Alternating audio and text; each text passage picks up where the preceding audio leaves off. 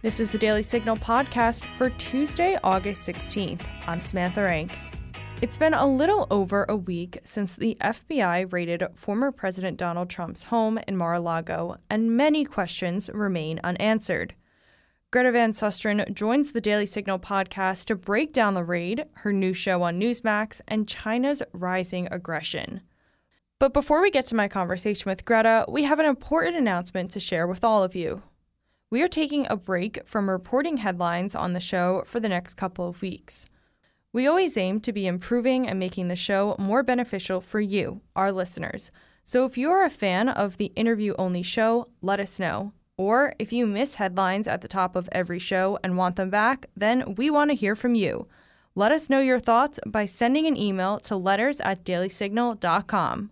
Your feedback will help us determine whether or not we bring headlines back to the Daily Signal podcast. Now, we'll get to my conversation with Greta Van Susteren after this. At the Heritage Foundation, we believe that every single policy issue discussed in D.C. tells a story. So we want to tell it well.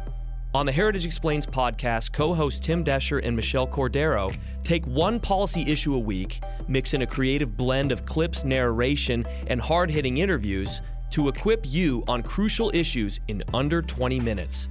So get your story straight. Subscribe to Heritage Explains wherever you listen to podcasts. Greta Van Susteren is joining the podcast today. She is the host of The Record with Greta Van Susteren on Newsmax. Greta, thank you so much for joining us today. I'm very happy to be here. Thank you for asking me. Of course. Now, first and foremost, can you tell us a little bit about your new show and your return to cable TV?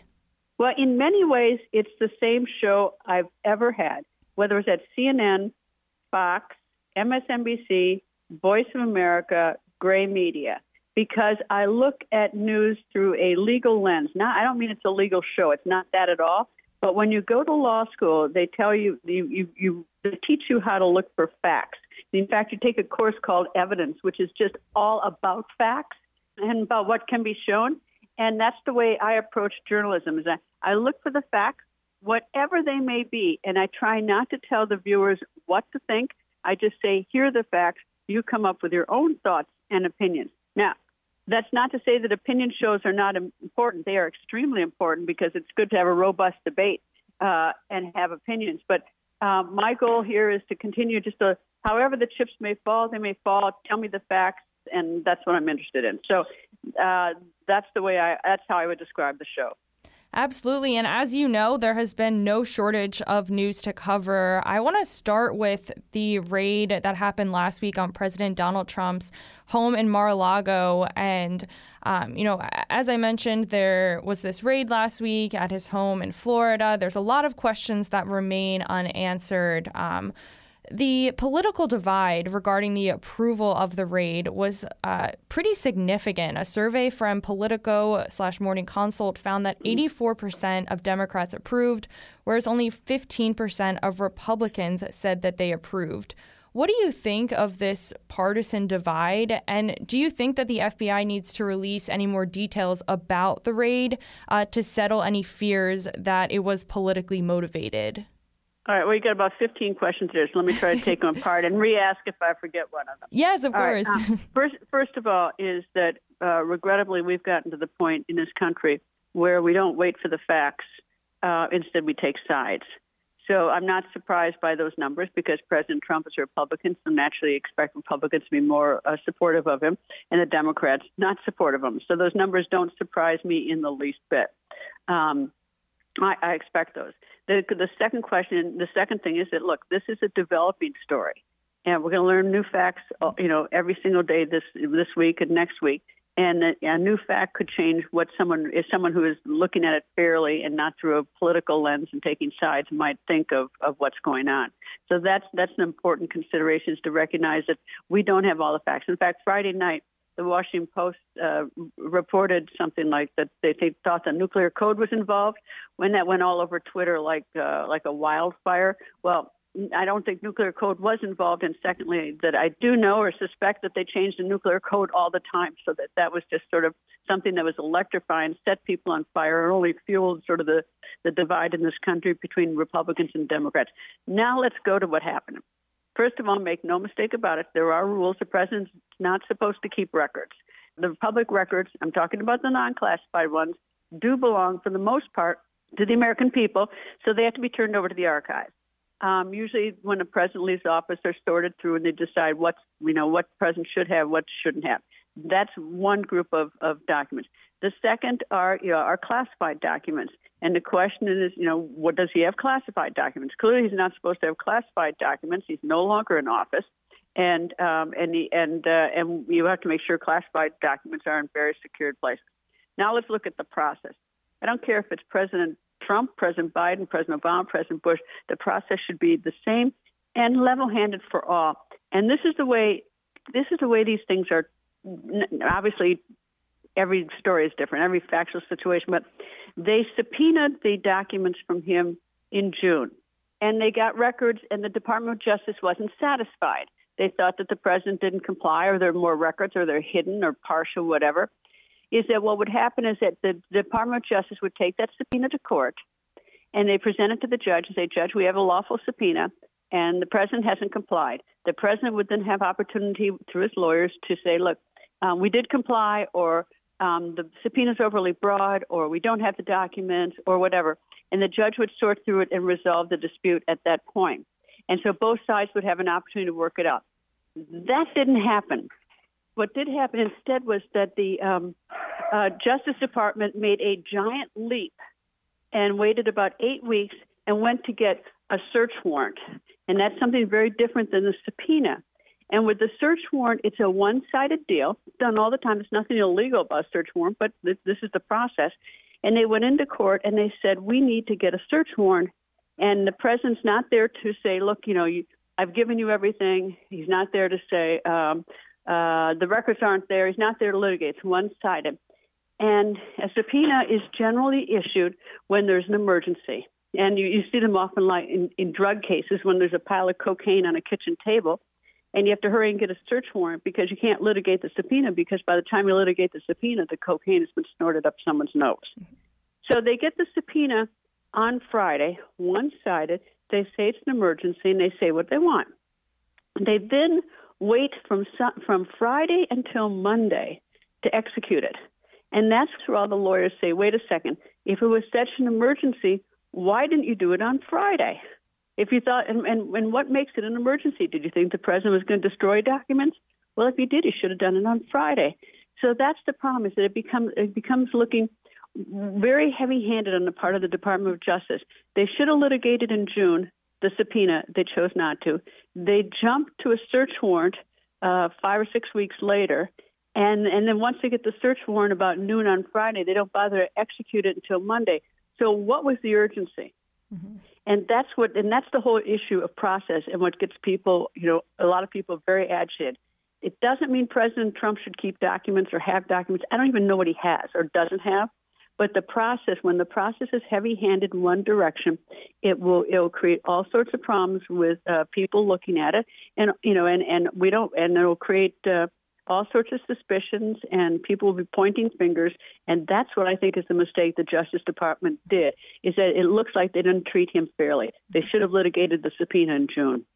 Yes, and I wanted to ask, over the last few years, the trust in the FBI has suffered. And in light of what happened last week and what you were just talking about, how can trust be restored for the FBI in the FBI?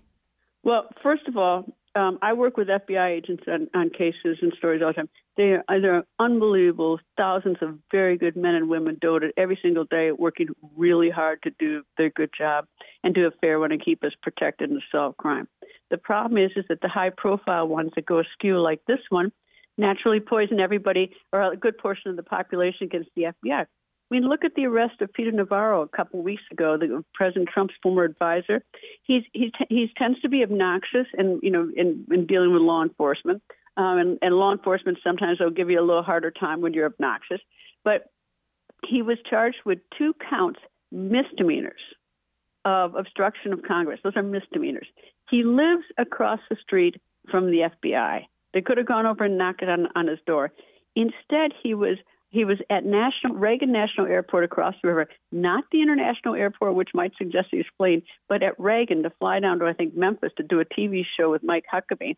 And they show up like gangbusters at Reagan Airport, and they put handcuffs on him and leg cuffs on him for 2 misdemeanors.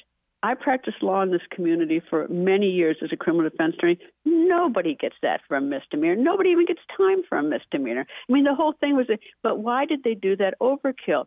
And that's the problem, is that they should have first tried to get him at his house and see if he'd volunteer. I mean, and these are misdemeanors. These are not felonies. This is not armed robbery. But when you have high profile people like Peter Navarro treated like that, people begin to think that it's the entire FBI. That is not true. That is some people, some decisions, but it's not the entire FBI. Like I said, I work with some really good, smart FBI people who are devoted to protecting and helping us. And I want to shift topics a little bit to the China thread. A little over 2 weeks ago, House Speaker Nancy Pelosi visited Taiwan. There's also a group of 5 U.S. lawmakers that arrived in Taiwan over the weekend. Between Speaker Pelosi's visit and this new group of lawmakers that were in Taiwan, we've seen China really ramp up their aggression toward Taiwan. First and foremost, what is your number one concern regarding the Chinese Communist Party? War. Well, I mean, war in Taiwan. Also, they cut off the supply chain to generic drugs that for heart medication here in the country. There was a shortage. This was not a deliberate thing, but they had a shutdown in Shanghai recently because of COVID, and it created in this country. I don't know if you were aware of it, but they created a shortage of the CT scan contrast dye, and there were hospitals that were short of the contrast dye and had to figure out which CT scans they were going to do and which ones they weren't. Now, if you have a stroke, you need one right away, and you need that dye. If you need a stent, you need one right away. Some of the other CT scans you don't need, and they were delayed. But the mere fact that all the contrast dye, or most of it, is made by an American company in Shanghai, is that if they cut off our supply, if they cut off that production, is that it hurts every single American in this country who might face a health crisis. So you've also got so yes, I worry about war, but I worry about the economic implications because we have gotten so overly dependent on China for things that we don't even realize. I mean, contrast. You think you can walk into a hospital and get a CT scan? Well, maybe there isn't enough dye. And what's even more shocking, I did a story on this, which is why I know this, is that most people weren't even paying attention to this. You'll have to Google this to find out this story. This one got buried. But I talked to doctors at hospitals, and they said, yeah, we see a shortage of this because they have had to shut down Shanghai because of COVID. Here's another problem. This is another thing that's just so is stunning to me, is that everybody knows that fentanyl is poisoning and killing people in streets all across the country, and China is one of the major suppliers through Mexico of the components for fentanyl, and so they're just poisonous. So it's endless. So I don't know what I fear the most with China. I suppose I fear war less because it seems somewhat contained.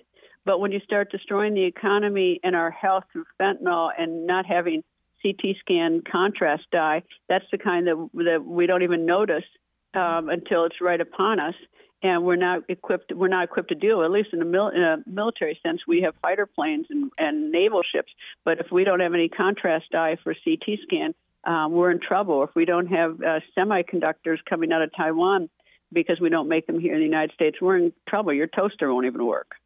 Yeah, it's absolutely frightening, and it's really eye-opening, I think, coming off of 2.5 years since the start of the pandemic, and just realizing how reliant we have been on China for so many years, and whether or not that will change, that's yet to be seen. Yeah, but it won't, because look, this is, and it's top to bottom. Look at Hollywood. Hollywood will do a movie that totally trashes the United States and has complete protection of the First Amendment, and I support their ability to do that. I'm a big proponent of the First Amendment, and they make blockbuster dollars here in the United States doing it. But it's okay. The minute they do a movie in China where there's a huge amount of money for movies.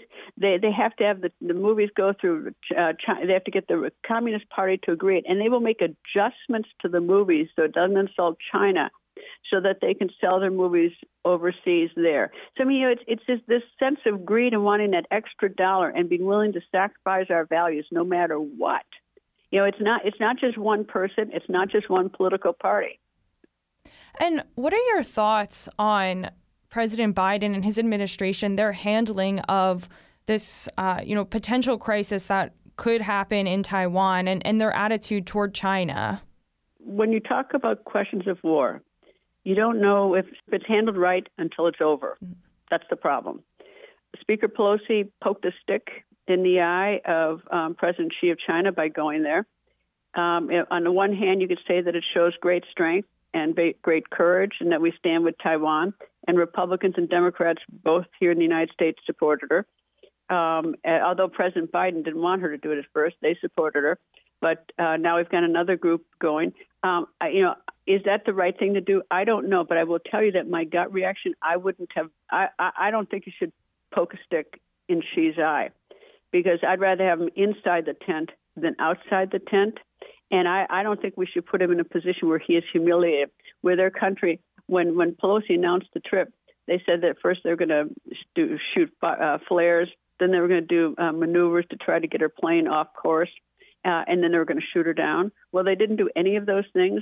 So once she went there, was there, did her trip, got safely out of there. Now what's happened is we've humiliated President Xi. He looks weak in his own country. He's trying to hang on to power in his country, and right now it looks like he's weak vis-a-vis the United States. Now, with someone whose finger is on the nuclear bomb over there, and with someone who's got all that economic power, does it really make sense to poke him in an eye and humiliate him? I think no. A lot of people, Republicans and Democrats, think it's better to show strength. I think we show strength through, stop being so economically dependent on him, let him live his own life. But, that was a decision that was made by many people. I don't think we'll know if it was the right decision or whether I'm right until, 5 years from now. And finally, Greta, are there any important points that you think are being missed in the media coverage of the China threat that Americans should keep in mind going forward? I think there's not enough coverage. If you've watched my show since we launched January 14th, I've done a China segment every single night. I've even been the foreign minister of Taiwan on my show. I'm hoping to put the spotlight on it. I don't know what everybody else is doing because I'm so consumed, especially with a new show. You're really busy. Is that you just don't have time to watch the other shows. The only thing I see is during time when I sort of thumb through Twitter, when I see what's going on Twitter, I don't know what others are doing, and it's not because I'm trying to act like I don't watch other TV shows. It's only because I don't have the time. These are all my friends. I've been in every network, so these are my friends.